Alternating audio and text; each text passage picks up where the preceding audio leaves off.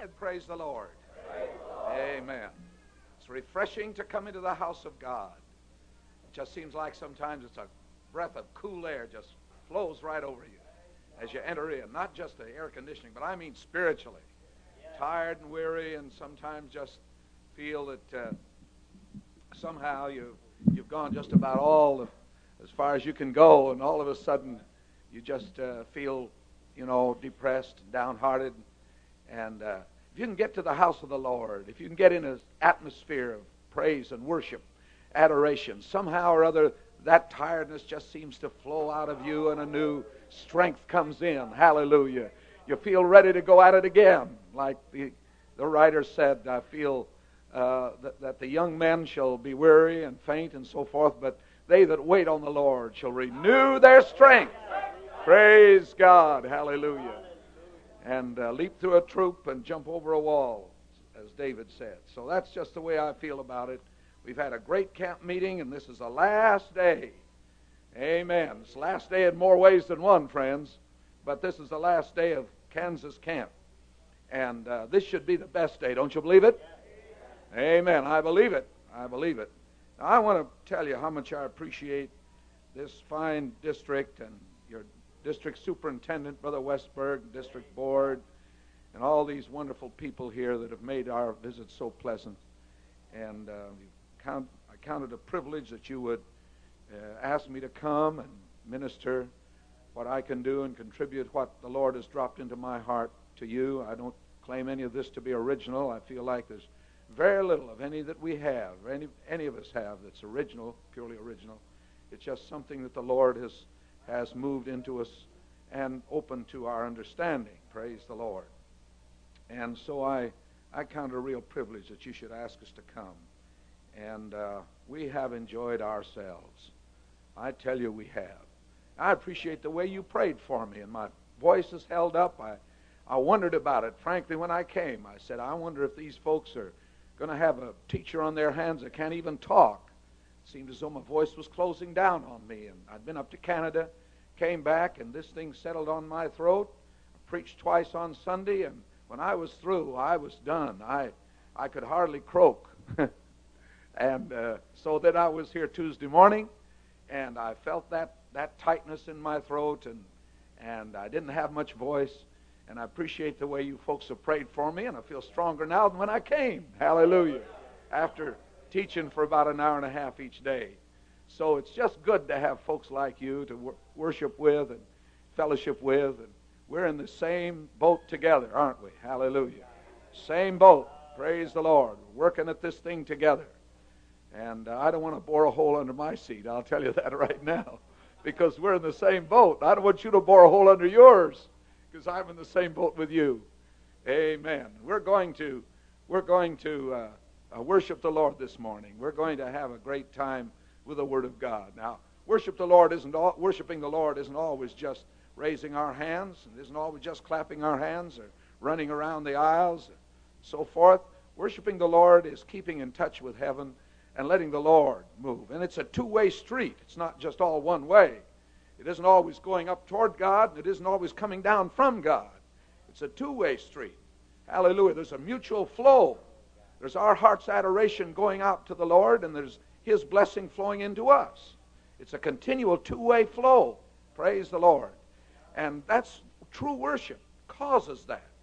It causes a two-way flow continually and a contact between you and God. You know, electricity isn't all one way. Did you know that? It takes two wires to make a light. And the electricity has to flow both ways in order for the light to go on. Any electrician knows that. There's a positive and the negative. And it takes a complete circuit to do the job. And so in order for us to be what we ought to be in God, it takes a two-way flow. Hallelujah. Both ways. Amen. And that's what we want. That's what you want. That's what I want. A constant two-way flow of the Spirit. Praise the Lord. Both reaching out to God, God reaching out to us, bringing us what we need. Praise the Lord. And this is where God's people have a true worship in spirit and in truth. Amen. Praise the Lord. Now, let me just say this. We have the little charts that we're using. And by the way, I wonder if someone would come and take these. If anyone wants them, they're 25 cents. You don't need them. That is, you can study along with us without them, but they will help you if you desire. Does anybody want one that does not have one? All right, they're 25 cents. Thank you, Brother Beckton. If you want one, just raise your hand. And I've had someone ask me about them in quantity, and that both those charts and my large spiritual temperature chart are available to you. Brother Herod has them in the tape recording room. And in quantities, their single copies are 25 cents for either one. In quantities, they're 5 for $1. And if you want as many as 25 to hand to your people of either chart or both mixed up, they're $4 for 25. That amounts to 16 cents a chart. I just don't want to carry them back to San Diego. So if you want them, you can get them back there. They have both kinds, and we're not studying this chart, this spiritual temperature chart, this time, but we're doing the other one. And you can take them as you choose. Praise the Lord. Amen. Now let's just worship the Lord together right now, shall we? Hallelujah. Oh, how we love you, Jesus.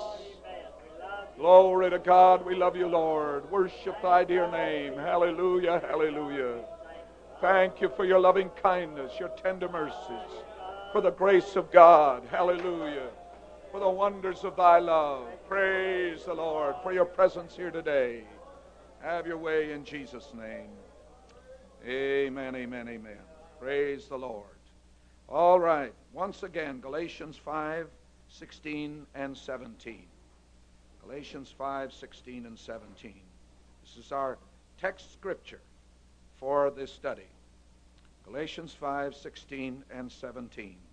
This I say then, walk in the Spirit, and ye shall not fulfill the lust of the flesh. Now, verse 17. For, meaning because, the flesh lusteth or warreth against the Spirit, and the Spirit against the flesh. They're at eternal enmity, a warfare that never ceases. Day and night it goes on. When you relax your mind at night, the flesh would like to take over and fill your mind with thoughts, even in your dreams, that are against God. That's why we need, before we go to bed at night, to commit ourselves into the hands of God. Amen. So there's an eternal warfare going on all the time. And these are contrary, the one to the other, so that you cannot do the things that you would. In other words, you're either going after the flesh or after the Spirit. Somebody said, I'm my own boss. No. You're either ruled by the Spirit or by the flesh. Amen. Amen. And the warfare is in your own soul. The battleground is right here. And God wants you. The devil wants you. The devil uses the lower nature. Amen. He has a contact with you through the fallen nature, which is kin to him, related to him. He gave it to Adam, and Adam passed it on down till you got it. Came from the devil. So the devil claims you through that lower nature. Amen. But God has given you his nature, and he claims you through the divine nature, which he has given you in the Holy Ghost. So we have two natures. Amen. Now we need to yield to the Spirit. That's the whole meat and substance of this study. Amen. That's the secret of victory. We're going to get into that today. The secret of victory. Amen. So as we go into it, let's just keep our hearts and minds open and believe God to really talk to us today. Amen. Brother Ellingsworth, would you lead us in prayer? Thank you, Jesus. Hallelujah. Oh, thank you, Lord. Hallelujah. Amen. Praise God. Hallelujah. In Jesus' name.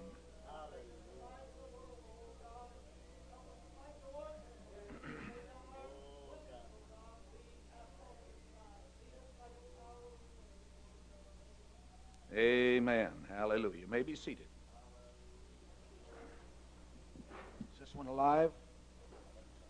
Okay, we'll put this one over here. Or I can talk to you. Everybody hear me? It's not very... It's kind of... Okay, can you build it up a little bit? How's that? Everybody hear me? A little bit more. A little bit more. Everybody got me? Okay, there we are. Everybody say, praise the Lord. Praise the Lord. Amen. Now this study starts right out with asking a few questions. Why am I still troubled with temptation? Why am I battling against desires that I thought when I got the Holy Ghost I'd never have again? And why are these things? And as we mentioned earlier, we either come to the conclusion that we weren't saved, and the devil would like to tell you that you didn't get the Holy Ghost. And this gets us to something we're going to be dealing with today, some false teachings concerning how to deal with the flesh and the true teaching. But we'll get to that a little later. Right now, the devil tries to tell you that you really didn't get the Holy Ghost, or you would never have. You'd never be tempted along these lines, or never have the desires of the flesh anymore in your life. Or he would go to the other extreme. If he can't get you that way, and you find yourself giving in to some things of the flesh, he'd try to tell you, well, that's not sin after all, because you're saved, and you're filled with the Holy Ghost, and you still have these things, so they must be all right. And there are some people that go to both of those false, or one or the other, those false positions, and in both of them, you're going to lose out with God as sure as you live. So we have to understand, in order to whip the devil, and in order to keep the victory, we have to understand this teaching, that we now have in the Holy Ghost, since God has given us the Holy Ghost, two natures. Now we're born with one nature. That is, when we're born the first time. I'm glad I've been born twice. Hallelujah. I'm glad I've been born twice. But the first time I was born, even though my parents had the Holy Ghost, I received a fallen, sinful nature. A nature that caused me, as soon as I could make a choice, to make the wrong choice. As soon as I came to the place of accountability, where I was accountable for my own actions, I invariably made the wrong choice, because I only had one nature to live in. Even though in my mind I knew what I was doing was wrong, yet I kept on doing that. I wanted to do better, but I couldn't, because this nature controlled me. That's the natural man. And everybody's got it. When I talk about myself, don't look at me as I'm some strange specimen. That's the way you were too. We all were. Amen. We don't have anything to boast about. Paul said, in me that is in my flesh dwelleth no good thing. And that's what we have to understand. Man is totally depraved. He is totally corrupt. He is a child of the devil. He is a child of wrath. We have nothing of ourselves to boast in. Amen. So this is the natural man. He produces the works of the flesh, according to Galatians 5. But God has a plan, and I'm glad His plan is perfect. Converting the soul. Hallelujah. And the first step is to repent and get baptized in Jesus' name for the remission of sins, which cuts off the works of the flesh. Your sins are gone. Hallelujah. The sins that you have committed are gone, but the nature still remains. Now this is like a woman cleaning the house, and she sees spider webs all over the place. She takes her broom and brushes the spider webs down, comes back the next day, has to do the same thing all over again. Why? Because she didn't kill the spider. It's one thing to get forgiveness for your sins and get them taken care of, and it's another thing to deal with the nature down inside that causes you to do those things. Now, God has a plan that deals with both of those. Praise the Lord. But this stage of the thing is dealing with the sins of the past. And we found it's the circumcision of Christ, whereby the body of the sins of the flesh are cut off by the operation of God through repentance and baptism in Jesus' name, which is New Testament circumcision, an operation that cuts off out of your past all the sins that you've committed. But the nature still remains, and so God does something else. And this should be almost simultaneous. God's plan is to repent, be baptized, receive the Holy Ghost, and it should all take place one at as quickly as possible as part of the same wonderful operation of God. And so the next thing is, the important thing is now to receive a new nature, which God gives you when you get the Holy Ghost. Now you'll notice the new nature is illustrated by a little graft. Now I want to tell you about grafting. I talked about this in our previous study, but really didn't get into it too much, about grafting itself. But I don't know whether you've ever seen a walnut orchard or not. How many of you ever seen a walnut orchard? All right. Did you ever notice, now out our way anyhow, and I suppose it's the same way here, but out our way, if you've ever seen a walnut orchard, you'll know that the trunk of that tree is black up to a certain point, and all of a sudden, white limbs begin to branch out of that black trunk.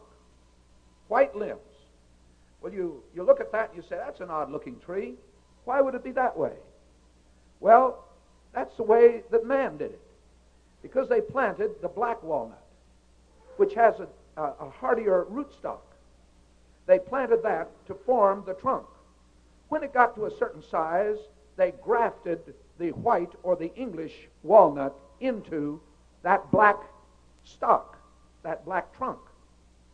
And then as it took hold, they cut off the rest of the black walnut, and only the English walnut grows out of that black walnut trunk. See? Now I know I've worked in the walnuts, and that black trunk is rough, and then the limbs are smooth, white, smooth. But it grows only English walnuts. Now, to illustrate grafting a step further, some of you have heard of Luther Burbank, one of the greatest botanists that ever lived, I guess. And in Santa Rosa, California, there is a Luther Burbank apple tree. Have any of you ever seen that apple tree? Brother Price ought to have. He lives close to Santa Rosa. You ever see it, Brother Price? You ought to visit it. It has, I forget how many, from 5 to 8 to 10 different varieties of apples growing on the same tree. You can go up to that tree and pick an apple any time of the year. Some apple is ripening. Every time there are green apples on it, there are red apples on it. There's wine saps and delicious and Newtown pippins and bellflowers and I don't know what other kind of apples there are, but there's 8 to 10 varieties of apples growing on the same tree. One branch will be one kind, one branch will be another, one branch will be another. One will be a winter apple, one will be a summer apple, one will be this kind, one will be that kind. It's really strange and odd. But Luther Burbank grafted these different kinds of apples into the same tree. Amen. Now this is an illustration of what God does. He grafts His divine nature into us. Now think of how God does a miracle. This is a miracle that we, being totally depraved, if we come to God in repentance and get baptized in Jesus' name, God will invest His holy nature or Holy Spirit and put it into us. Now His purpose is not to just get you happy, not to just get you clicking your heels and jumping up and down, not to just be tickled about it and be filled with joy a little while, but so that you will produce another kind of fruit, which is not human or fallen or tainted by sin. It is called the fruit of the Spirit or Holy Ghost, the fruit of God. Amen. Amen. Now that's the purpose. That's the goal. That you started with one kind of fruit, you're going to wind up with another kind in your life. So He plants this little plant inside of you, which needs to grow. It is not full grown when He puts it in. Amen. As newborn babes desire the sincere milk of the word, that ye may grow thereby. See?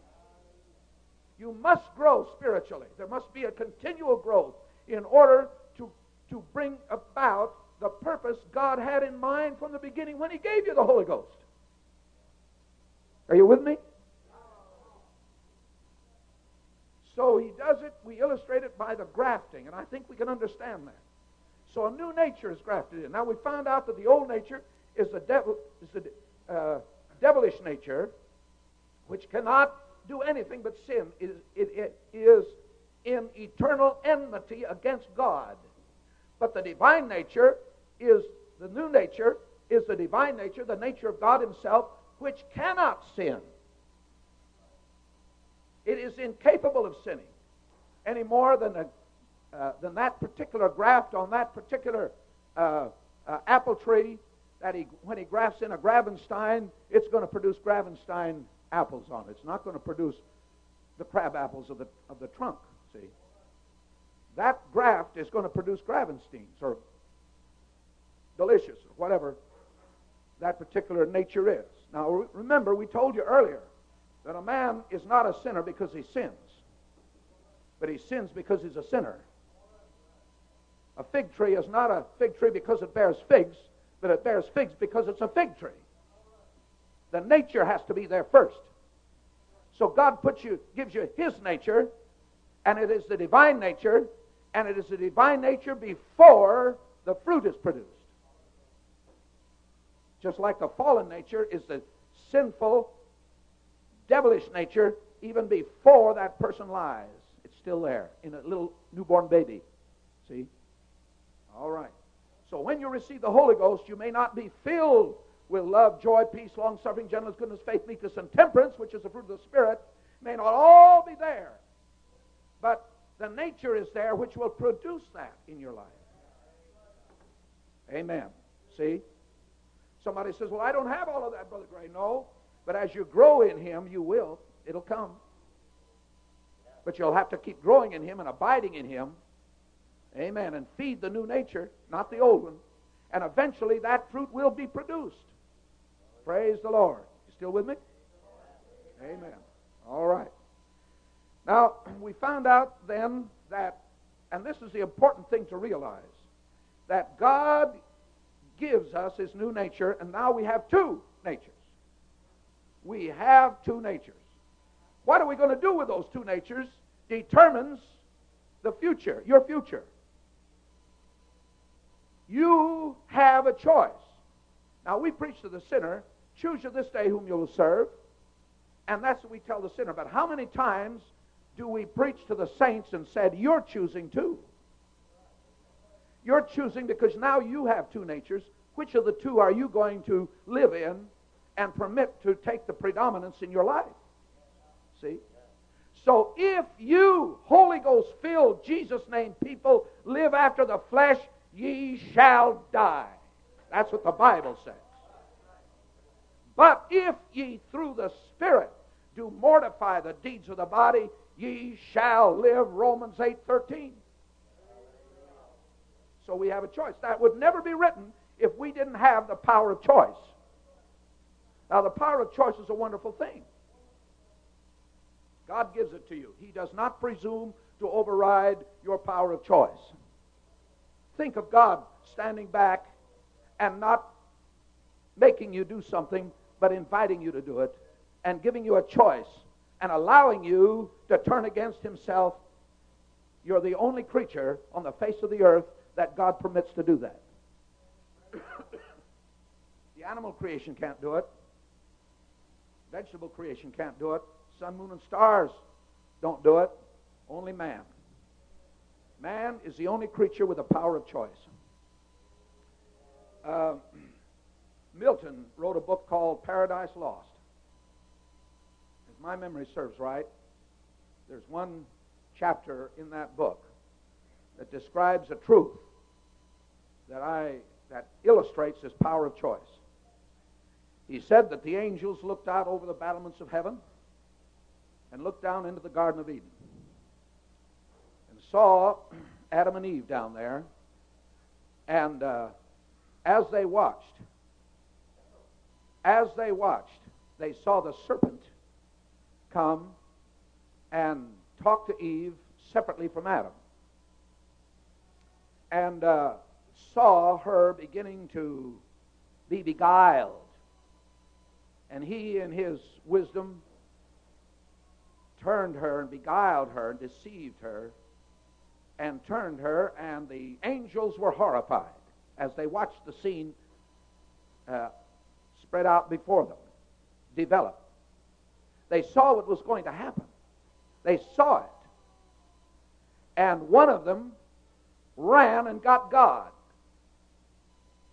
And God came over, and the angels, one of the angels, I believe it was Michael, said to God, "Look what's happening down there, Lord, with your creatures that you made in your image and likeness. Satan has come, Lucifer, who used to be one of us, has come and is destroying these precious creatures that you've made. Bid me go down, I'll stop him. Let me go down there. I'll take care of that fella. I won't let him do that." That's what the angel said, Michael, to the Lord. The Lord said, "No. Free I made them, and free they shall remain. I gave them the power of choice. I will not take it away from them." You still have it. You can still choose. Amen. So you have a choice. God gives it to you. He does not compel you. He does not force you. He doesn't take you and compel you and make you do something. No, sir. Sometimes makes you willing to do it, but sends the bees after you or something else. But he won't choose for you.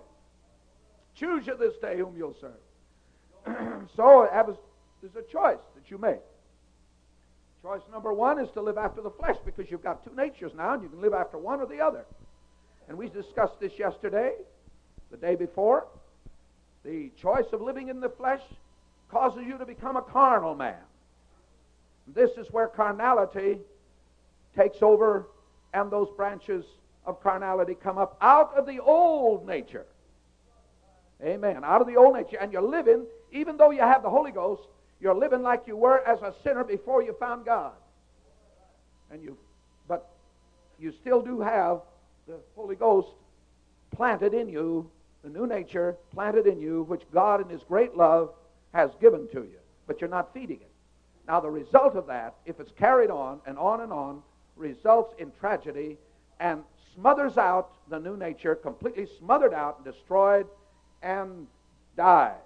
We discussed that yesterday, which is the unpardonable sin. You can only receive the Holy Ghost one time. One only. Never receive it again.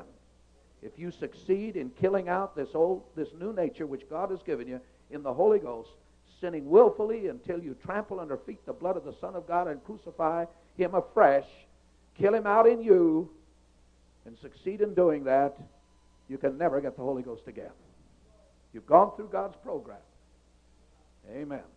But I thank God you can make a different kind of choice. Amen. That's what we want to get on to today. Choice number two. The born-again man, which has the two natures, has another choice. Choice number two, he can live in the Spirit. I said he can live in the Spirit. The new nature. The Holy Ghost. He can live in the Spirit and become an overcoming man. An overcoming man. Now this is where he deals with the old nature. He deals with the old nature. You see those scars there? Those on a stake, but I noticed this, that every once in a while they'll send up a sucker growth from down below. And I'll have to cut it off, because that will destroy that tree rose. If I allow those sucker growths to come up, it will destroy it. So I have to keep cutting off those sucker growths that come up from down below. And that's what we must do.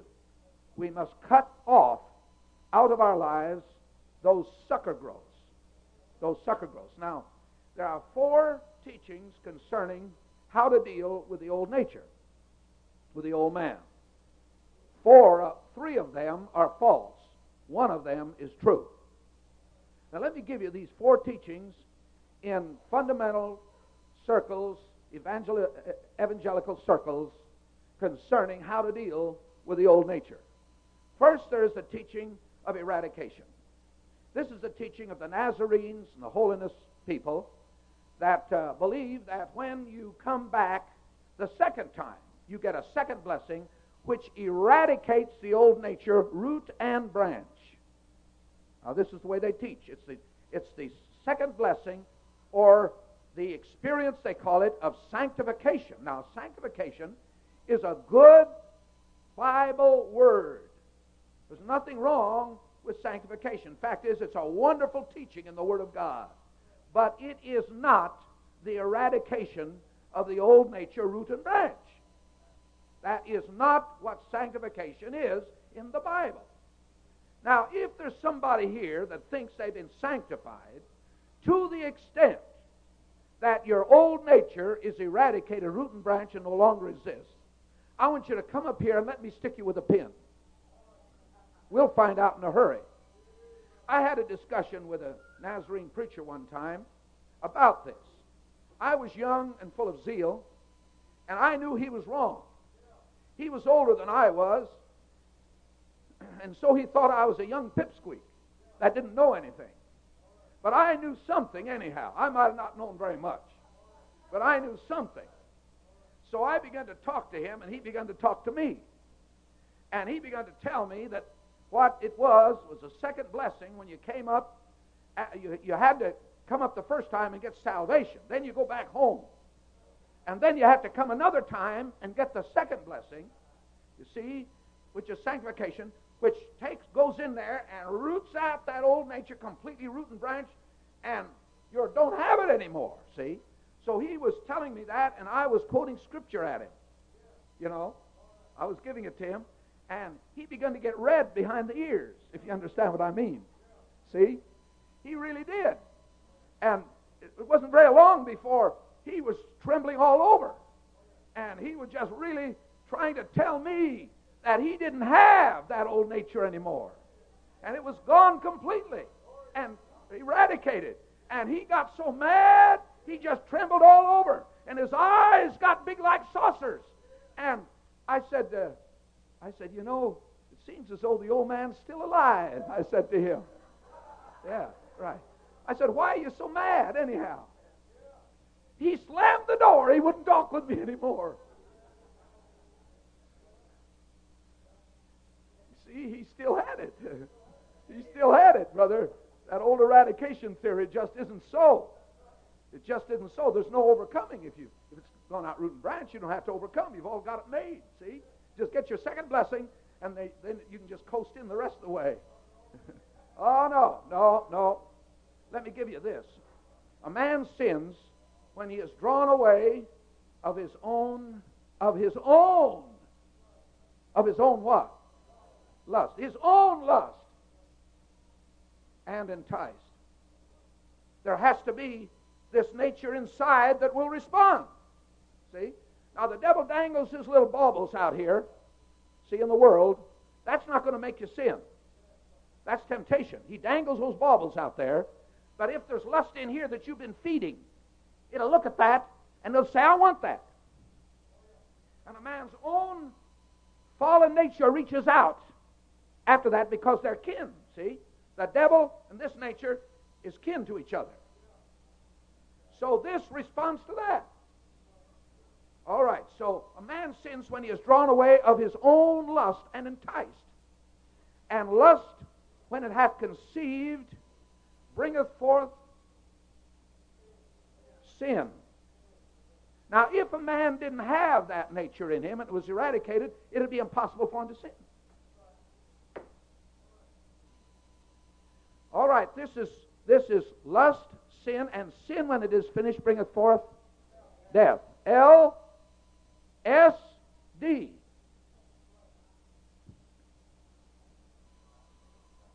Lust, sin, death. Brother, that's the pill the devil wants you to take. Yes, sir. That's the pill the devil wants you to take. Amen. Eradication's not true. The second false teaching about dealing with the old nature is the doctrine of self-inflicted punishment. Now, that's what the monks did in the Middle Ages. They used to hide themselves off on the top of a mountain somewhere and wear haircloth, go without food to try to kill off the lust of the flesh in their selves, and they would torment themselves and torture themselves and go without for days without food, and then after it was over, they'd find out that the old man was just as alive as ever. You don't kill him out by wearing a rough shirt or putting sand in your shoes. You're just not going to do it that way. But that's what they thought they had to do. And sometimes they even beat themselves and whipped themselves and thought that by doing so, they would conquer the lust of the flesh. That is false, false, false. You'll never whip the devil that way. The third false teaching is the doctrine of suppression. The doctrine of suppression is that we are a pressure cooker, and there's a fire lit under us, and the lid is on, and there is no safety valve, except you and I, we're on top, holding it down. You know what's going to happen? It's going to be an explosion. Yes, sir. You can hold it down only so long. As long as that fire's burning, brother, there's going to be an explosion in there. And these people that think that by main strength and awkwardness they're going to hold that old nature down. You behave yourself now. You just behave yourself. That's only going to last so long. Periodically there are explosions. And then they get on there again and they try to hold it down. There's another big explosion. And then they get on there again and try to hold it down. It doesn't work. That is not the way. 3 false teachings. Well, Brother Gray, is there a way? Yes, thank God. There is a way. We Pentecostals have found the key to that. What is it? It's the doctrine of habitation. Not eradication. Not suppression. Not self-inflicted punishment. But habitation. That your body is a temple of the Holy Ghost. You believe it? All right. And that God puts His nature in there. And that if you live in the Spirit, that new nature, you will not fulfill the lust of the flesh. You'll reckon it dead. You'll not feed it anything because it's dead. You'll not give it anything to eat. You'll mortify it. You'll put it down every chance you get, that this new nature will be growing inside of you, developing. Hallelujah. And you'll give yourself more and more to it. Do you know the older you get in God, the better, holier, sweeter, more lovable, kinder, more like Jesus you ought to be? You know, I see old folks sometimes, they get their corners of their mouth go down like this. I want to tell you something. I noticed a man right here on this Kansas camp. I looked at him and I said, I hope I'm going to be like him when I get a little older. It's Brother McGee over there. Because he's always smiling. I looked at him. I said, look, he looks so good. He's got a smile on his mouth. He always smiles. The Lord said He'd preserve us, not pickle us. Hallelujah. Amen. Is that right, Brother McGee? Praise the Lord. Hallelujah. I'll tell you, God wants, the further we go in Him, He wants us to get stronger in Him. I don't believe the older saints ought to be the deadheads in the church. I believe they ought to have God moving in there. Now, I know this, that it's old men for counsel, young men for war. And each one has his place to fulfill. But I believe the older ones ought to be as alive in God and as quickened by the Holy Ghost and used of God with a maturity that God uses. Hallelujah, hallelujah, hallelujah. Praise the Lord. Not deader, but alive. Hallelujah. Moving out in God. And an inspiration to the young people. Praise the Lord. Oh, I believe it, friends. I believe it. Amen. So, the doctrine of habitation, that you are the temple of the Holy Ghost, and God lives inside of you, and He has put His nature in there. Hallelujah. And that if you'll yield to the new nature, if you through the Spirit do mortify the deeds of the body, ye shall live. If you through the Spirit, not by your own strength, but through the Spirit.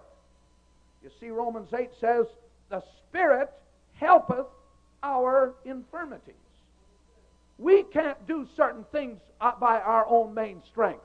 You think you can get on and conquer that old nature by yourself? Oh, no. Can't do it. But the Holy Ghost gives us the power to do it.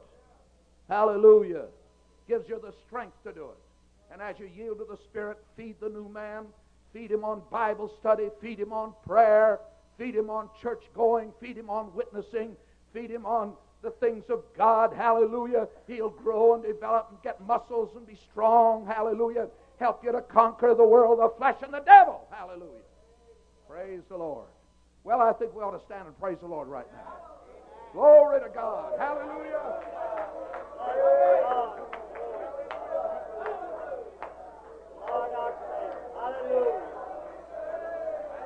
Oh, Jesus.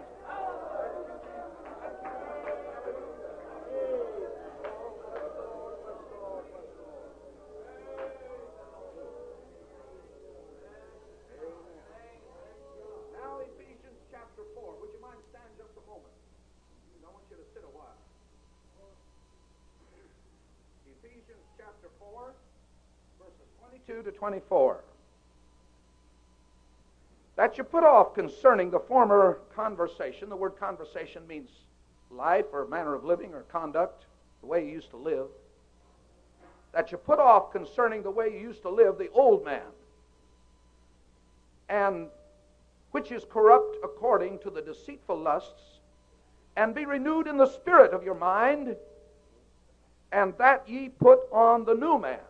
That's this new nature, which after God is created in righteousness and true holiness. Now Galatians 5:24. And they that are Christ's have crucified the flesh with the affections and lusts. All right, that means we have to take some drastic action. Now we're going to talk about that today. Some of this drastic action of crucifying the old man. How to do it? By the help of the Holy Ghost. How is this overcoming accomplished? We're talking now about the overcoming man that cuts off the fleshly desires out of his life by the help of the Spirit, by the power of the Holy Ghost, by this new nature that's within him. How does he do that? Well, now, first is to learn to recognize carnality when it appears. Now, we talked about carnality at length yesterday and the day before. And the first thing we need to do is recognize it and never make excuses for it. Whenever it comes on the scene, ruthlessly, pitilessly deal with it in your own life. Never make an excuse and say, well, brother so-and-so, look, I'm better than he is. That doesn't do it. You're pampering and petting the old man. And that's one thing that you will never be an overcomer by doing. You have to deal with that thing. You have to know that in you there are certain tendencies that will rise up. The least provocation. Amen. Everybody has certain tendencies, not the same in every individual. But they're all from the same root source, which is the fallen nature. So when this thing begins to arise in your life, recognize it, and without pity, deal with that thing. That hurts. It's not easy, because the flesh way is a soft, easy way. And this hurts because it's easy to lie down and go to sleep. It's easy to overindulge. The flesh wants to do it.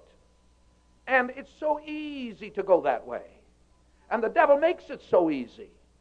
But there is a joy in victory when you conquer that thing by the help of God. There's a joy in victory that you can't find anywhere else. Hallelujah, hallelujah, hallelujah, hallelujah, hallelujah. A joy, a joy, a joy. Praise the Lord. It's a deep joy down in here. Others may not appreciate it. Even the saints in the church look at you and think you're funny. Weird, odd, strange, queer. You don't have to push that on them. Let them walk with God for themselves. But as for you,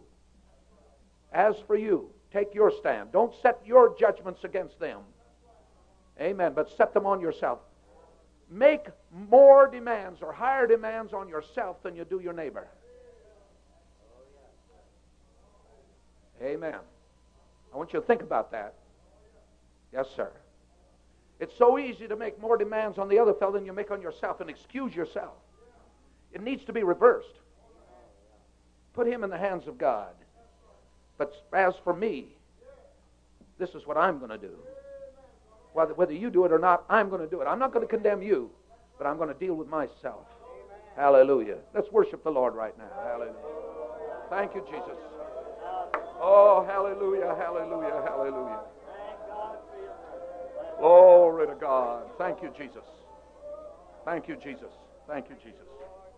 Amen. You may be seated. I want you to turn to 2 Corinthians chapter 7 and verse 1. This is a wonderful verse of Scripture. 2 Corinthians 7:1. Having therefore these promises, dearly beloved, let us cleanse ourselves from all filthiness of the flesh and spirit, perfecting holiness in the fear of God. Now, you'll notice here that it says to cleanse ourselves. Somebody said, "Oh, Brother Gray, I thought the Lord is the only one that can cleanse us." When we come to the Lord, He does cleanse us. Isn't that wonderful? It's like taking a bath. But between the bathhouse and your home, you have to walk through the city streets. And while you walk, your feet get dirty, so when you get home, you have to wash your feet. You don't have to wash all over again, but you wash your feet. Isn't that right? The Lord doesn't wash your feet. He gave you the bath. When you got baptized in Jesus' name and repented. But you get home, you have to wash your own feet. Why we have a foot washing service in the church, we wash one another's feet. Hallelujah. Help each other. But you better wash your own feet sometimes. Some things God will do for you, some things you have to do for yourself. I saw Brother Paul Gregory one time. He and I were very close friends. I helped him get the first revival he ever had. And God used him mightily, and he was a dear friend of mine for many, many years.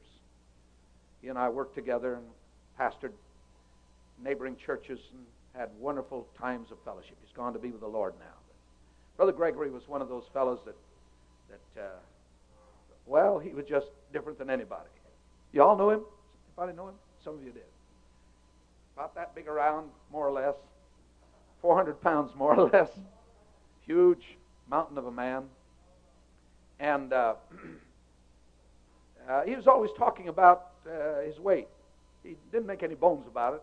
He'd say, 400 pounds of me gets blessed. Hallelujah. And things like that. So one day we had a district conference. It was back in Santa Barbara. I don't know whether Brother Price remembers that or not. It was in Santa Barbara. And I saw him there, and I had to take a second look at him because he'd slimmed down. Brother Gregory had slimmed down. He was almost the size of an ordinary man. And I looked at him, I couldn't believe it. It was the same fella.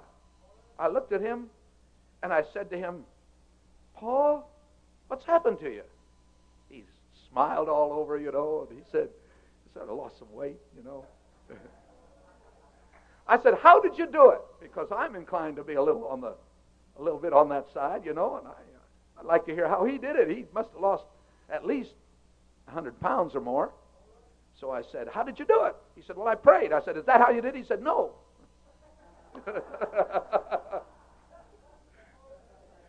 He said, "I prayed," and I said, "Lord, take this extra man off of me. Take this extra. I'm tired of carrying him around." I said, "Is that how you did it?" He said, "No. The Lord said to me, you take him off, you put him on."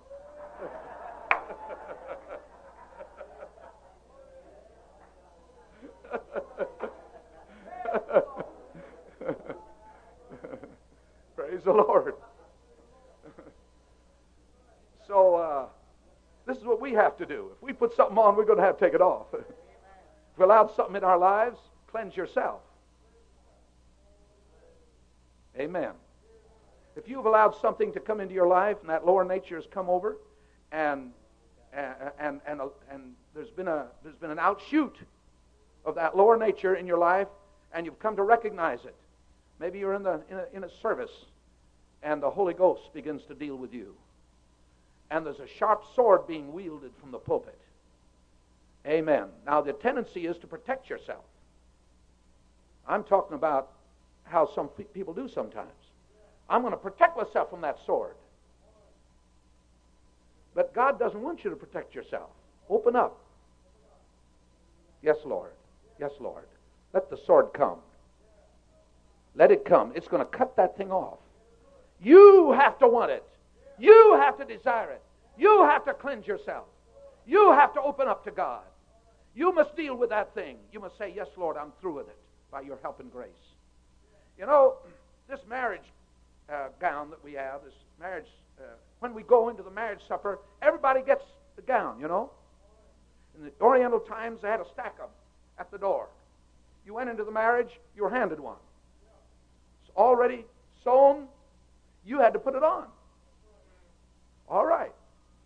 One size for everybody. You know, when I went down to buy a suit, I'd go into the store, and I'd ask for a suit. They said, what size? I said, 42 long. Any 42 long fit me perfectly, just beautifully. 42 long. I could put it right on, walk out of the store. No more. Now, size, 48 or 50 long. And then they have to start finding the adjustments.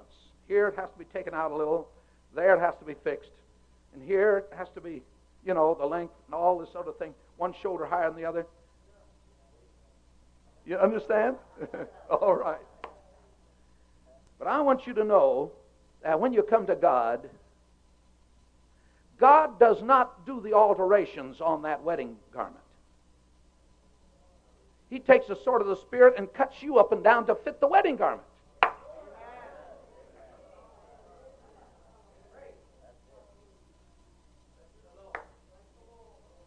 And you have to sit there and say, yes, Lord. You could run out any time you wanted to. You could say, no, I'm not going to put up with this anymore, and walk out.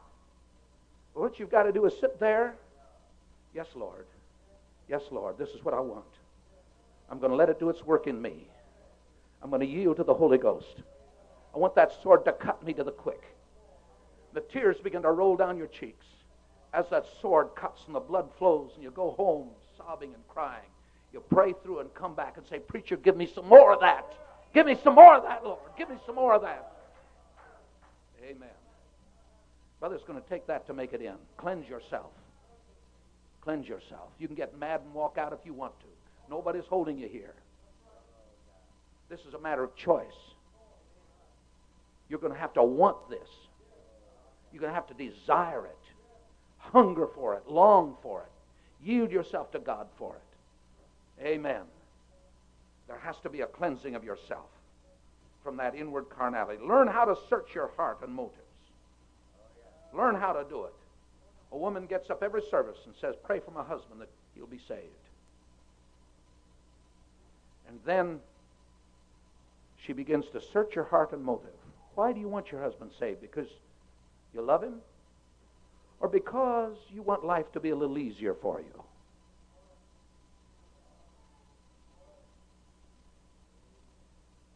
Why do you want him saved? Because you wanted his soul to be saved? Or because, under the present circumstances, you're finding it difficult and it's easier for you if he was saved? See? Search your motives. Search your heart. Learn what's behind the thing, see? And deal with that. And then have a willingness to deal with it. Now, we're told in 1 John 2, let's turn to that verse, shall we? Amen. I think this is the most important part of the study, frankly. When we begin to learn how to deal with the old man, with the old nature. 1 John chapter 2, verses 15 to 17. Love not the world, neither the things that are in the world. If any man love the world, the love of the Father is not in him. For all that is in the world, the lust of the flesh, and the lust of the eyes, and the pride of life, is not of God, but is of the world.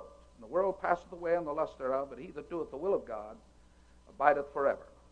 Now, these three terms, the lust of the flesh, the lust of the eyes, and the pride of life, these three terms describe the three distinct enemies battling against us to overcome us and cheat us out of our inheritance in God. And under them, this is where carnality comes in. Through these three avenues, sin comes in. The world with all of its pleasures and allurements, the devil and flesh. And they are so related one to another, it's almost impossible at times to differentiate one from the other because they interweave so closely. And under the flesh comes the lust of the flesh, lust of the eyes and the pride of life. Now, there's some people that don't even know these things when they arise. Let me give you some little help here that may help you to recognize these things in your life. Now, worldliness is all that is not of God. Whatever would not be appropriate and fitting to a holy life and a life of victory on earth is worldly. Whatever does not come out from God and cannot go back to Him with His blessing is worldliness. Now you think about it. If you can't worship God in it as part of it, it has no place in your life. It reminds me of Spurgeon one time, I understand. He was traveling. It was either Spurgeon or Finney. I believe it was Spurgeon. He was traveling, and he was in a strange part of the country, and nightfall came. And there was a farmhouse near, a nice, beautiful, big farmhouse. It was the only dwelling that he saw. There was no town near. So he knocked on the door and asked for lodging for the night. And they welcomed him in, took him upstairs to a nice room, and invited him to stay the night. And that was in the days when folks had real hospitality.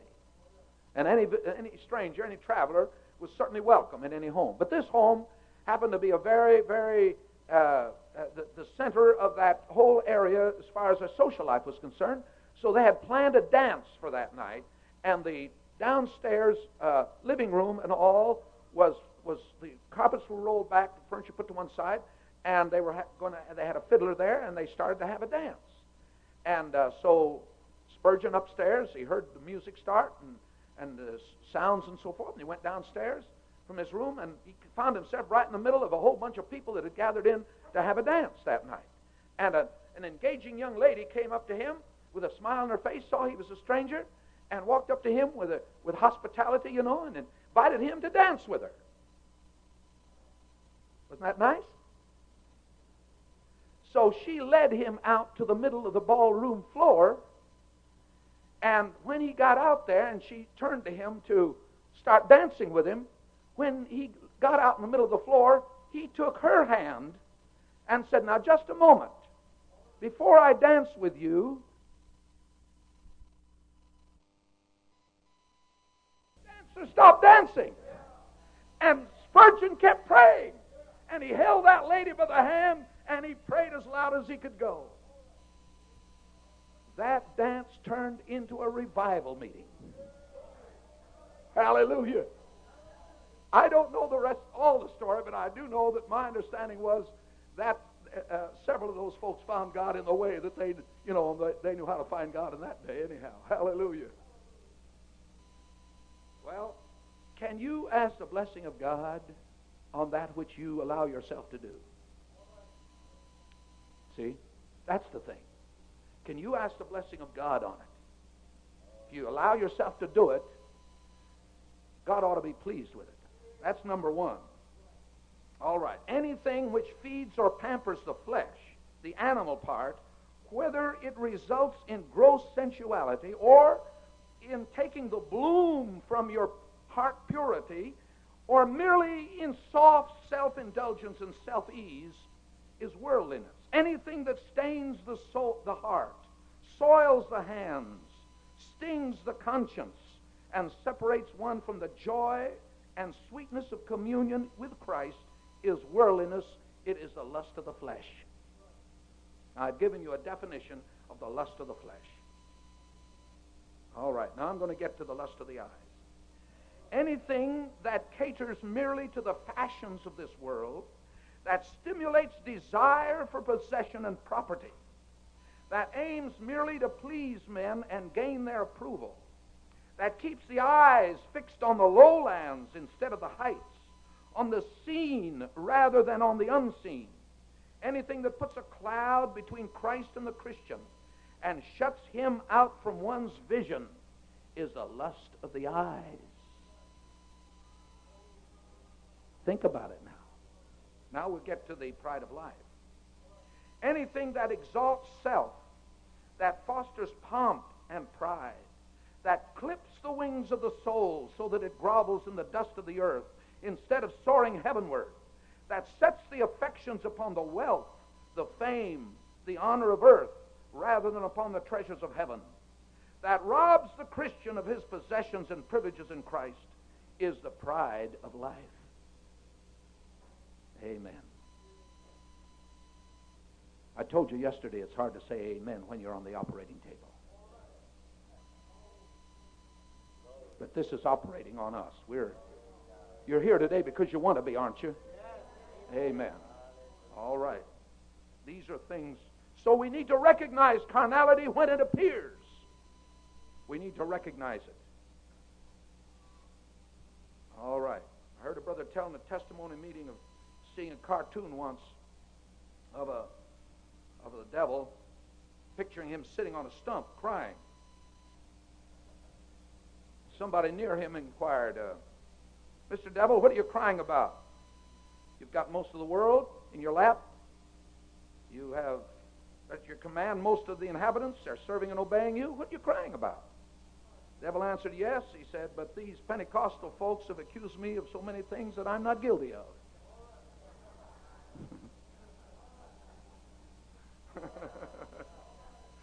We blame the devil, like to blame everybody but ourselves. The wife you gave me. Brother so-and-so caused me so much trouble. And on we go, blaming everybody else, but avoiding the real issues right down in here. That's right. Amen. All right, it's carnality that invites and welcomes the devil or worldliness to come in. James 1:14, let's look at that, shall we? James chapter 1 and verse 14. I quoted that to you. Every man is tempted when he is drawn away of his own lust and enticed. All right, now, I'm hurrying because I see I'm trying to follow my time here. And so let's pass over a couple of things and get to Romans chapter 8, verse 26. That first part is the part that I want to emphasize to you. Likewise, the Spirit also helpeth our infirmities. In other words, we don't have to fight this battle alone. I mentioned suppression. The dealing with the old nature is not suppression. We are not in this thing alone trying to hold the old nature down. We have the Holy Ghost, this new nature within us, the Spirit of God, the power of God, all heaven at our disposal, aiding us, helping us. And if we need more strength, we can get more strength. If we need more power, we can get more power. It's there for us. The reservoir of bounties and glories in God is available to us. The reason we don't have it is because we don't open our hearts to it. But it's there to help us. Hallelujah. So realize this, that we have the greatest ally in all the world to help us to win this victory. Praise the Lord. There are 7 things by means of habitation, that we are the habitation of the Holy Ghost, we overcome. Now, 7 things we must do to the old man. And I'm going to go over these 7 things real quickly. First of all, Romans 13:14. And this deals with starving the old man. Romans 13:14. But put ye on the Lord Jesus Christ, and make not provision for the flesh to fulfill the flesh thereof. Now, I remember when I was a boy, I mentioned to you I sat on the first seat of the old Belvedere Tabernacle in Los Angeles. Frank York was the pastor. Now, we lived clear across Los Angeles, and Los Angeles is one of those cities that you don't travel across easily. And especially in those days, there were no freeways. I've lived a little longer than some of you, not as long as others. But in those days, my folks did not have a car. We lived in the little community of Athens, down in the south part of Los Angeles. Old Belvedere Gardens was in the northeast part of Los Angeles. And so we would take the big red electric trains across Los Angeles to get there. And then we would transfer to the yellow streetcars. And finally we would arrive. Then a little later, we got an old 1925 Chevy, 23 Chevy to begin with, and then a 25. Touring cars. And my father drove, and I can remember riding, just feeling so good because we had a car, an automobile. We called it an auto. We didn't call them cars, we called them autos. And we had an auto.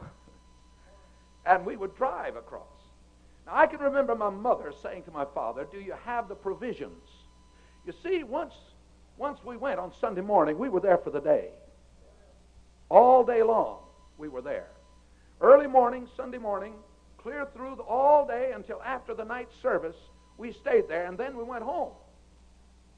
Now, home was a long ways away, so we had to take with us provisions, you understand. Now, we had a fireless cooker. Does anybody know what a fireless cooker is? Nobody. Brother, I must have outlived you all, because we had a fireless cooker. Now, a fireless cooker is a square box that's insulated with a round hole in the middle. And at the bottom of that, you heated a stone like a pancake, only bigger, about that thick, on the stove until it was red hot, and then with a wire hook, you took it and put it down the bottom of that fireless cooker. And then there were three kettles or pots that fitted together in that round hole, just fitted exactly. Then the lid came down, which was thick and insulated, and it clamped. Now, in those pots, you put the meat, the vegetables, and anything else you wanted to put. You put them in there, put the lid on it, put it in the car, and while you went, they cooked. After service, everything was done. Modern invention.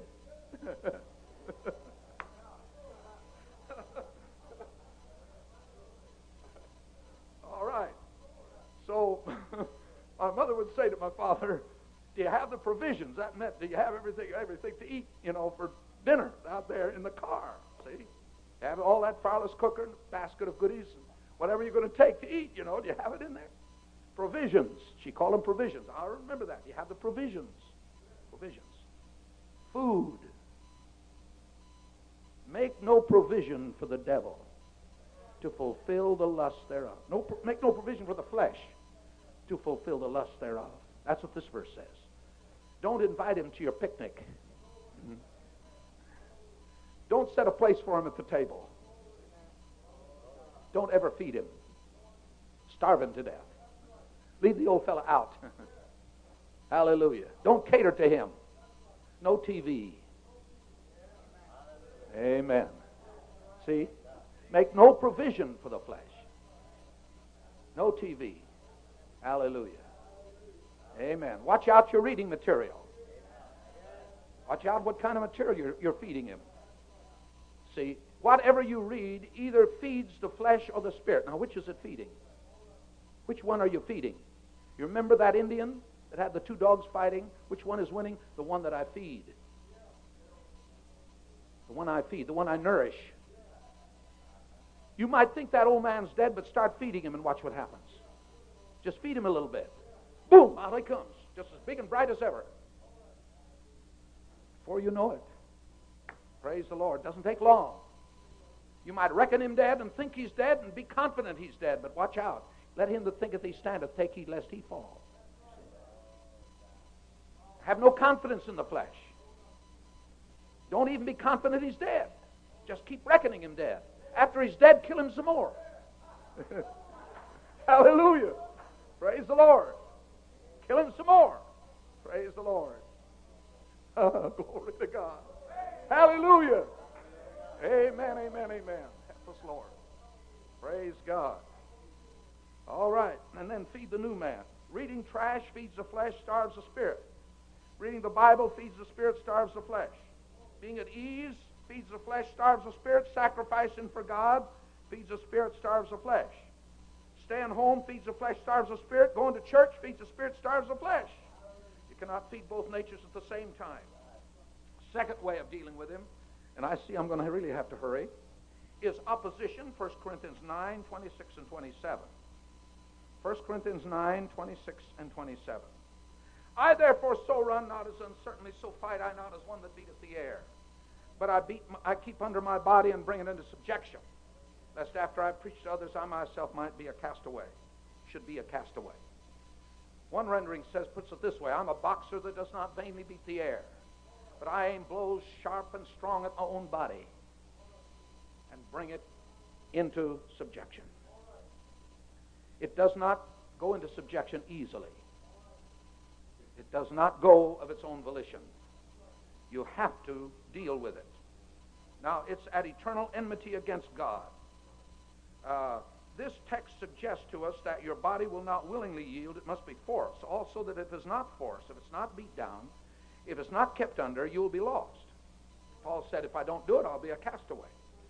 Paul, you mean to say after 25 years of living a victorious life that you can become a castaway? Yep, I mean just that.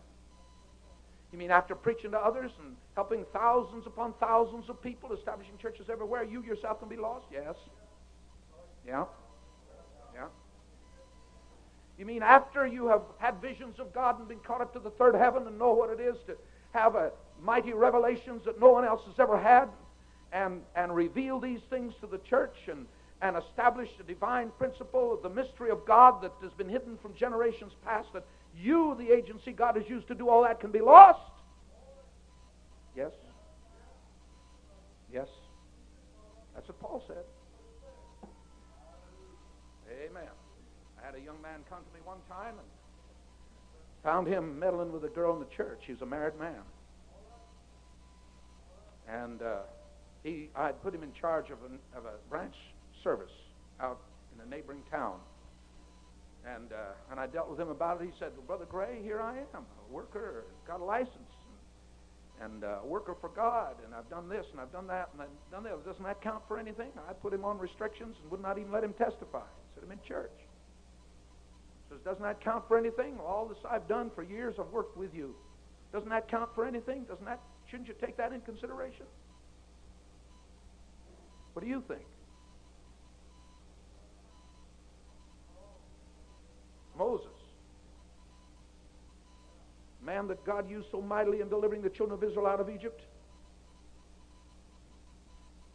Why, those children of Israel rebelled and rebelled and rebelled and so forth. Time after time after time. Moses did it one little time. Just one time. God says, Moses, you come here. I'm taking you to the woodshed. You're not going to get into the promised land. Well, Lord, look what they did all the time after time after time, and I interceded for them, and I did this. The Lord says, I don't want to hear any more about this. You did not sanctify me in the eyes of the people. There's a greater responsibility on the ministry than you know. Yes, sir. You folks that want to be a preacher, you don't know what you're letting yourself in for. If you can get by without it, you better. You can keep saved without preaching. You better just stay and be a good saint in the church. Because when you take the ministry, you've got a responsibility that's heavy that rests on you. Where was I? Oh yes, Paul said I could be a castaway. We say, God, fix me up. Well, I got to that. Let me go to something else.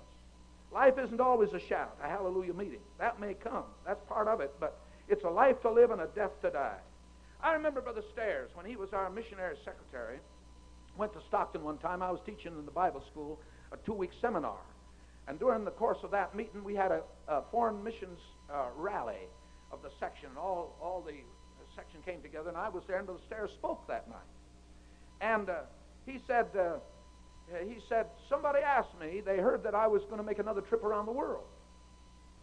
And this is about my third or fourth one, to visit the mission fields. And somebody asked me, said, isn't that pretty glamorous, Brother Stairs? Don't you really enjoy seeing all these new sights and going to all these wonderful, glamorous, exotic places on the face of the earth, seeing these wonderful things? Isn't that tremendous, thrilling? And don't you get a real wonderful enjoyment out of it? He said, well, frankly, the first time I went, and even the second, third time, I did have such expectancy. I wanted to see everything there was to see and do everything there was to do. But he said, frankly, now, he said, this time my spirit wants to go, but my body rebels.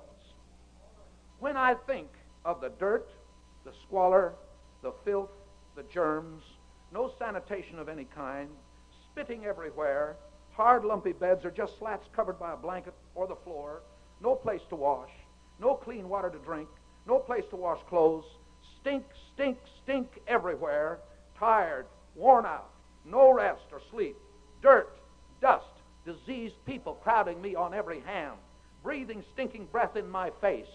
My body rebels against going. My spirit says, go. You've got a job to do for Jesus. But my body, my flesh wants to hang back. But my spirit's going to go and take my body with me. I'm going to do it for Him.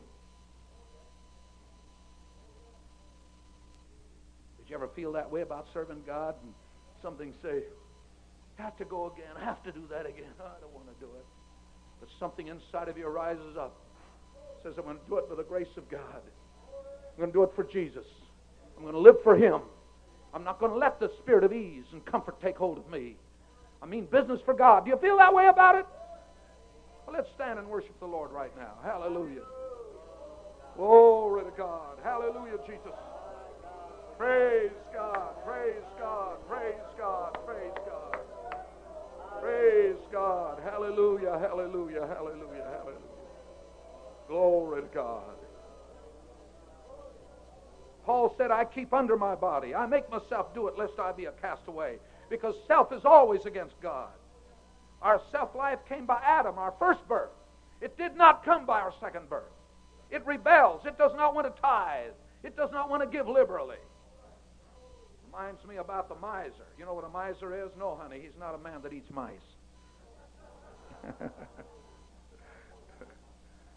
Miser. You know what a miser is? Miser loves money. Pinches those nickels till the buffalo squeals. Miser. He got saved. Think a miser can be saved? He might be a miser before he's saved, but there'll be no tightwads in heaven. Hallelujah. Praise the Lord. All right, so he got saved, found God. Here came a poor woman. Somebody told him about a poor woman that needed help. He said, I'll give her a ham. He went out to the smokehouse, and there was hams hanging everywhere, and he was looking for a ham. He's going to get a nice, good, big ham, a good one.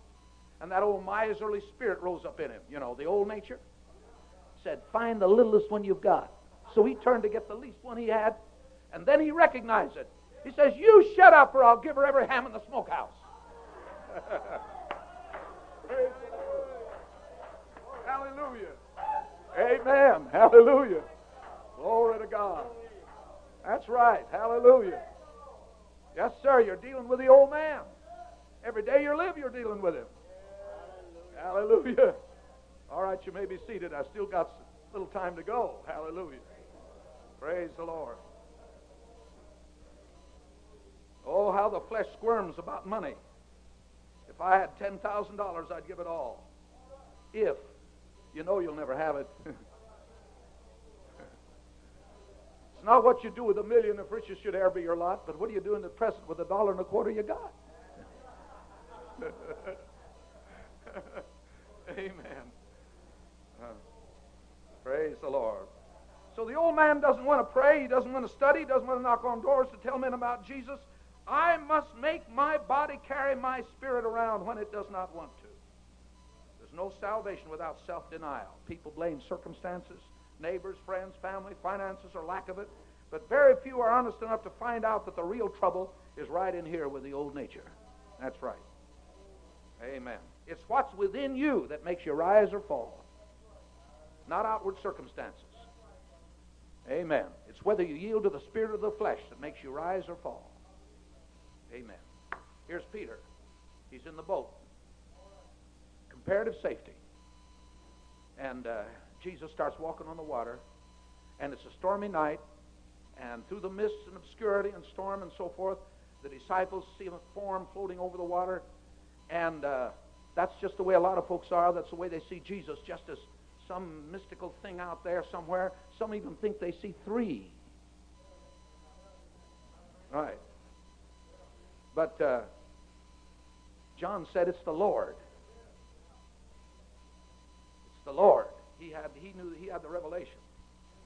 And so Peter, squinting his eyes and looking through the storm and through the spray and through the mist and the fog and the obscurities and so forth, called out, Lord, if it is you, bid me walk on the water to you. And one word came back to him. It was the word of God. The word was come. Somebody said Peter did not walk on water. He walked on the word of God. That word come. That'll hold anything up. The word of God will. But in obedience to that invitation into the supernatural realm, Peter stepped over the side of the boat and walked on top of the water. Now watch and see what happens. He's in the Spirit. As much of the Spirit as he could get into before he received the Holy Ghost at Pentecost. All right, he's in a supernatural realm. This is the way some of us are. Now watch and see. Because we are there by the power of God between the world and the coming of Jesus. That's where we are. That's exactly where we are. We stepped out into the supernatural realm when we gave our hearts to God. We're filled with the Holy Ghost. So we are like Peter on the water. That's just exactly where we are, kept by the mighty power of God. So Peter's walking there on the water, and then all of a sudden, he says, what am I doing here? I can't be here. This is impossible. Nobody can live above sin. I can't do this. Yes, you can. Yes, you can. Hallelujah. But sin's all around me. Everybody's doing it. Yes, sir. Nobody can do this. This is impossible. According to the flesh, it is. According to natural reasoning, it is. If ye live after the flesh, ye shall die. You're going to sink as sure as the world.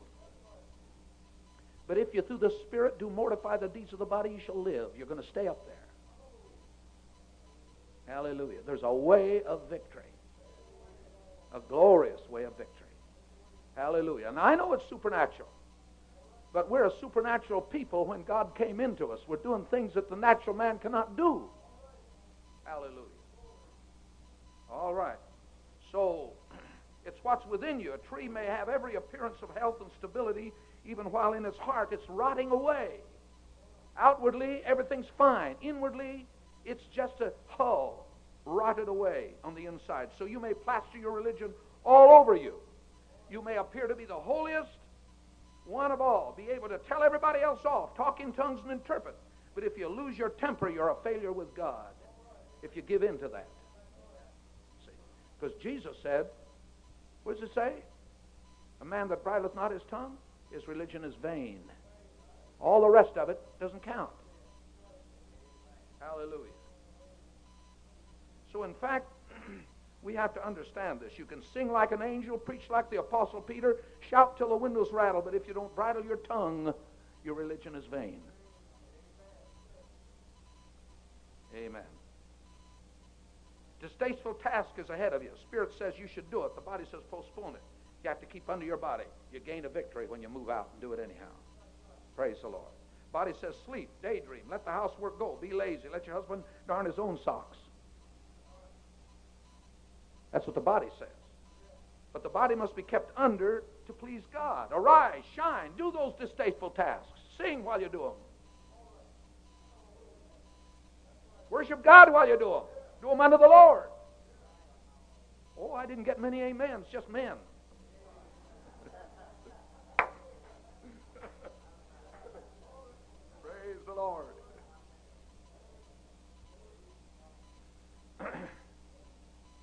All right, number 3 is amputation. Matthew 18, 8 and 9. And of course, you know the scripture. Jesus said, if your hand offends you, cut it off. If your eye offends you, pluck it out. Now, that doesn't mean to physically do it. I've heard of people that did try to take a hacksaw or a knife and cut their own hand off or gouge their eye out because they thought this was to be taken literally. But you know and I know that that's not going to stop anybody from sinning, because sinful actions come from a heart, not from the outward member of your body. That's just a tool that you use to carry out the dictates of a fallen, corrupt nature on the inside of it. So your amputation comes on the inside. I'm not going to dwell on that, but let's move to the next one. Crucifixion. They that are Christ have crucified the flesh with the affections and lusts. They say that John Wesley's wife was a demon. This was a great man that God used in those early days back there in England, when England was sinking into a morass of filth and corruption. And John Wesley preached, and they turned him out of the churches, and he went out on the hillsides together with Whitefield, and the people gathered to them like unto John the Baptist, Bible days. But Wesley would ride from preaching post to preaching post on a donkey or a horse. And one day he came to a place where he was scheduled to preach that night, and his wife had been there ahead of him and had written out something and posted it on the door of the little church. It went something like this: John Wesley is a thief, he's a murderer, he's an adulterer, he's a filthy, corrupt, degenerate, he's depraved, he's debauched, you cannot believe him, he's a liar, and every dirty, low-down thing she could think of, she wrote on a piece of paper and tacked it on the church door. John Wesley got there, and he saw that. His wife had written her name underneath it. How would you like that, preacher? How would you like to live under those conditions? Some of you got your wife at your side. She's right with you all the way. And it's hard enough that way. John Wesley had a wife that was against him, demon-possessed, no doubt about it. So he looked at that and he read it. And then he wrote on the same piece of paper underneath, all true but saved by the grace of God, John Wesley.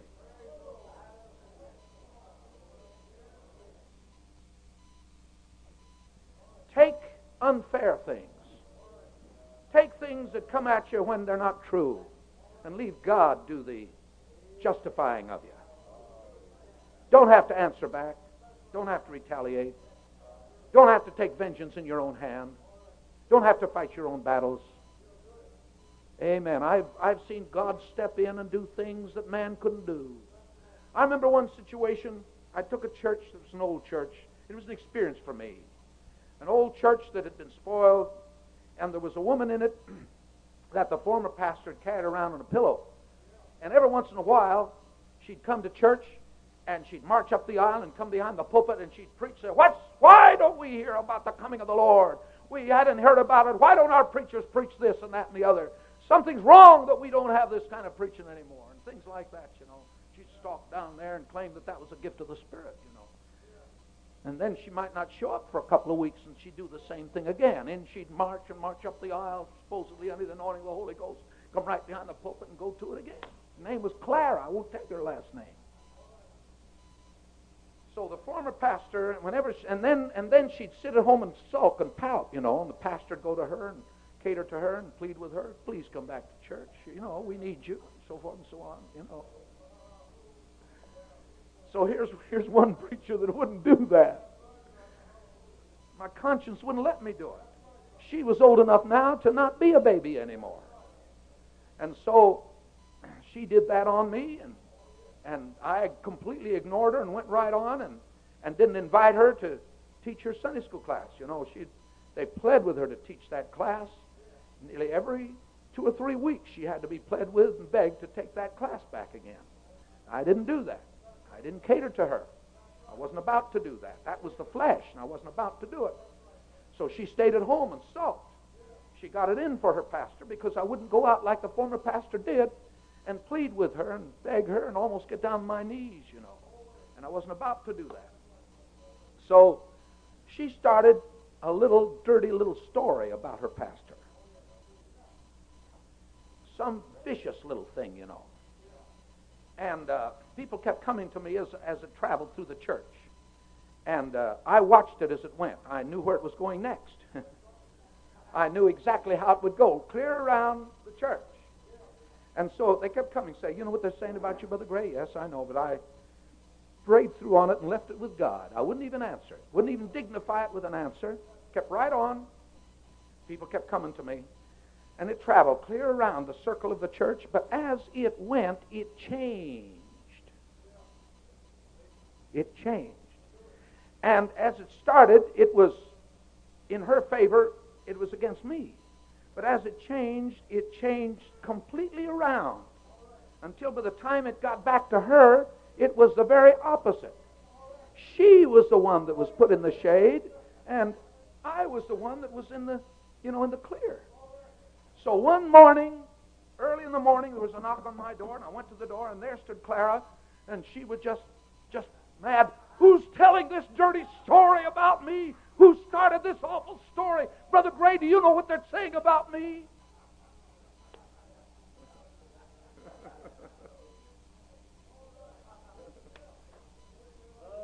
Yes, sir. That happened. Amen. And I said, what are they saying about you, Clara? I knew. So she told me, and she says, who could have started that awful story? I said, Sister Clara, you did. I did not. I said, you started it when you said this. And I told her word for word what she said. She dropped her head. She started to cry. And I said, Clara, it's time you straightened up.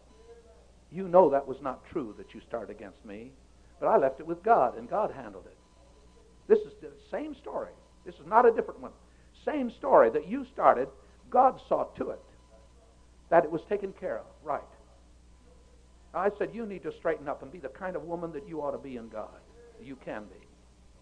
I stayed there 3.5 years. When I left, she was the most broken-hearted saint in the church. She was tore up. She says, you've done more for me than anybody I've ever known in my life. That's right. Oh, God, help us.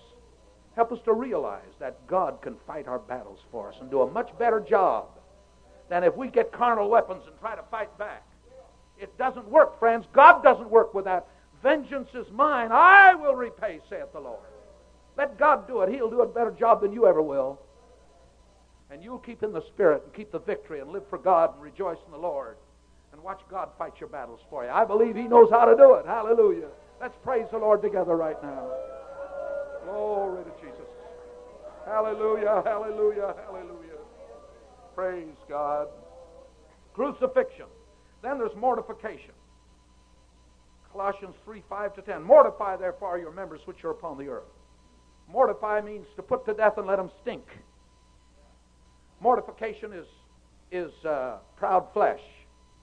A mortician is a fellow that deals with dead bodies. And so mortify means that the flesh dies and then it gets corrupt and it stinks. That's right. Let it not only die, but let it lay there. And let the sun beat on it pitilessly until its true nature is revealed to you. Right. So it's mortification. And be humiliated sometimes. Do you think you can make it in without this? Without holiness no man shall see the Lord. Why do you think this is in the Bible? Amen. Then finally there's limitation. Oh, limitation is number 6. Where it says in Hebrews chapter 12 and verse 1, having these, well, perhaps I better read it. Hebrews 12 verse 1. Wherefore, seeing we also are compassed about with so great a cloud of witnesses, let us lay aside every weight and the sin which doth so easily beset us, and run with patience a race that's set before us. So this deals with limitation. Now let me get down to something. The thought is this: weight that doth so easily, and the sin which doth so easily beset us. The thought in the original, if you go back into it, is the thought of getting fat. And you're trying to run a race. Did you ever see a fat man run? Flabby, fat, flapping everywhere, trying to run. How can that fellow win a race? He's jogging and everything is jumping and shaking all over. Fellow in the Olympics trains, he said, I trained for 5 years for this moment. 5 years of training to go into the Olympics. Amen. So here we're to lay aside every weight. That means we're to give ourselves to disciplinary measures, training for this race. Amen. Limiting the old man in every way that would hinder the progress of the Spirit. Praise the Lord. Then we have disassociation. Galatians 5:16. Walk in the Spirit, and ye will not fulfill the lust of the flesh. Now, I haven't time to even deal with that, but our time is up. And I want us to close with a thought concerning the new nature. Because you see, once we have conquered and dealt with the old one, the new one has a chance. The new one has a chance, and it will grow and produce the fruit of the Spirit.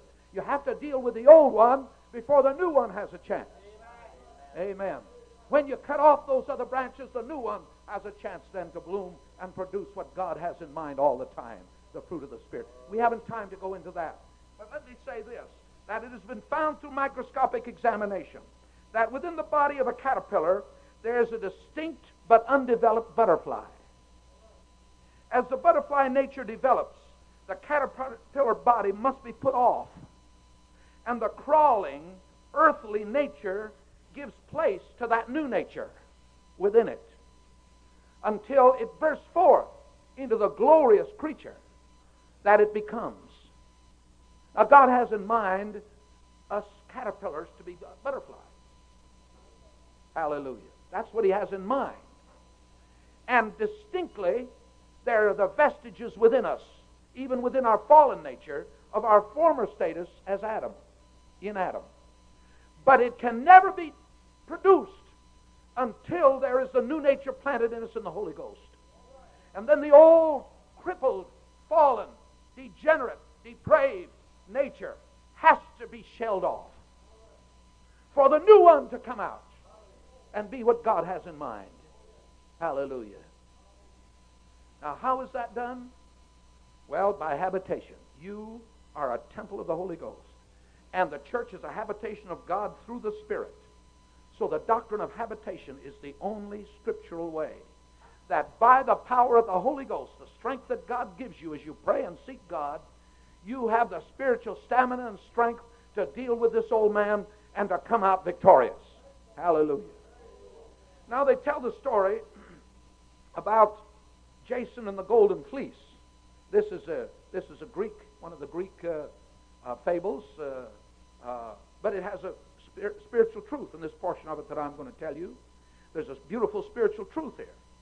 Some of you can remember the story of Jason and the golden fleece and the Greek mythology that tells about the island of the Sirens. Now, the island of the Sirens was an island where women lived, just women alone, that sang so beautifully that as the sailors were rowing their vessels near to the island, and somehow or other, the island was so situated that you couldn't go anywhere without going by the island of the Sirens. But those sirens would sing with such surpassing loveliness and beauty that it would captivate the sailors. And they could not help themselves but row toward the island. And the island was a rocky island, and the entire coasts of that island were covered with the wrecks of ships that had crashed on those rocks and been destroyed. And that was the purpose of the sirens, to destroy ships, destroy men. They hated men, evidently. The devil doesn't love you, he hates you. And he wants to destroy you.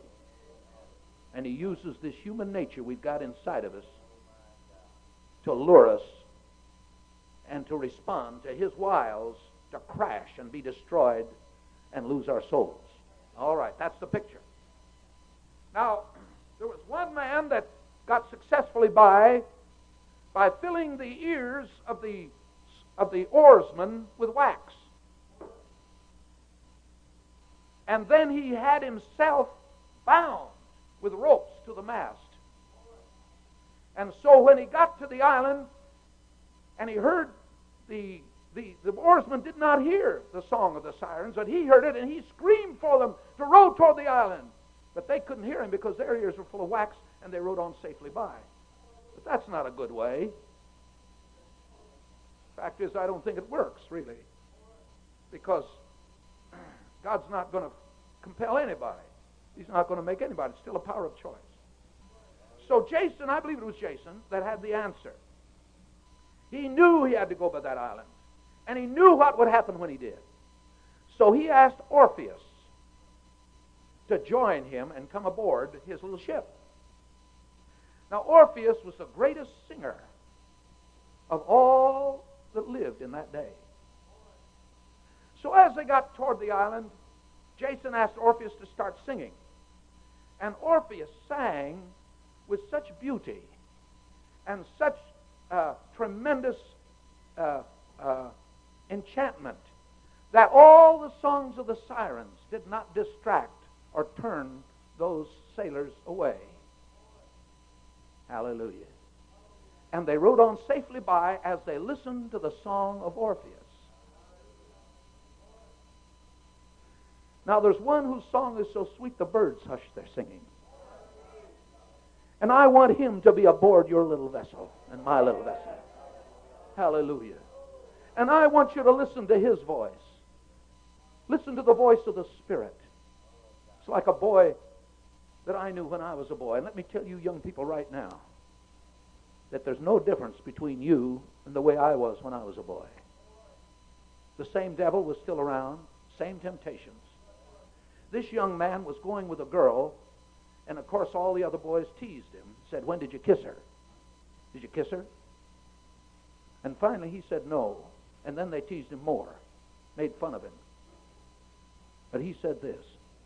He said, "I haven't kissed her because I'm afraid the call of the flesh will be so strong I won't be able to hear the call of the Spirit."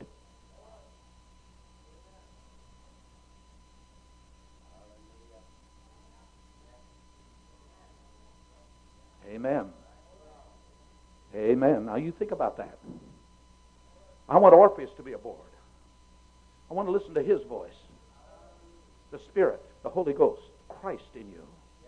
Jesus to fill my heart and my life. Hallelujah. So when that call comes from out yonder somewhere, and my old flesh would like to respond to it, I'm listening to the call of the Spirit. I'm listening to the voice of God. My heart is yielded to Him. Hallelujah. And I go safely through this world into the world to come.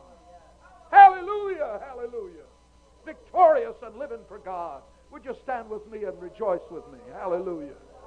Praise God. Hallelujah. Oh, glory to God. Hallelujah. Praise your wonderful name, Lord. Oh, hallelujah, hallelujah, hallelujah. Praise the Lord, praise the Lord, praise the Lord. Amen. You may be seated for a moment. My, this is wonderful.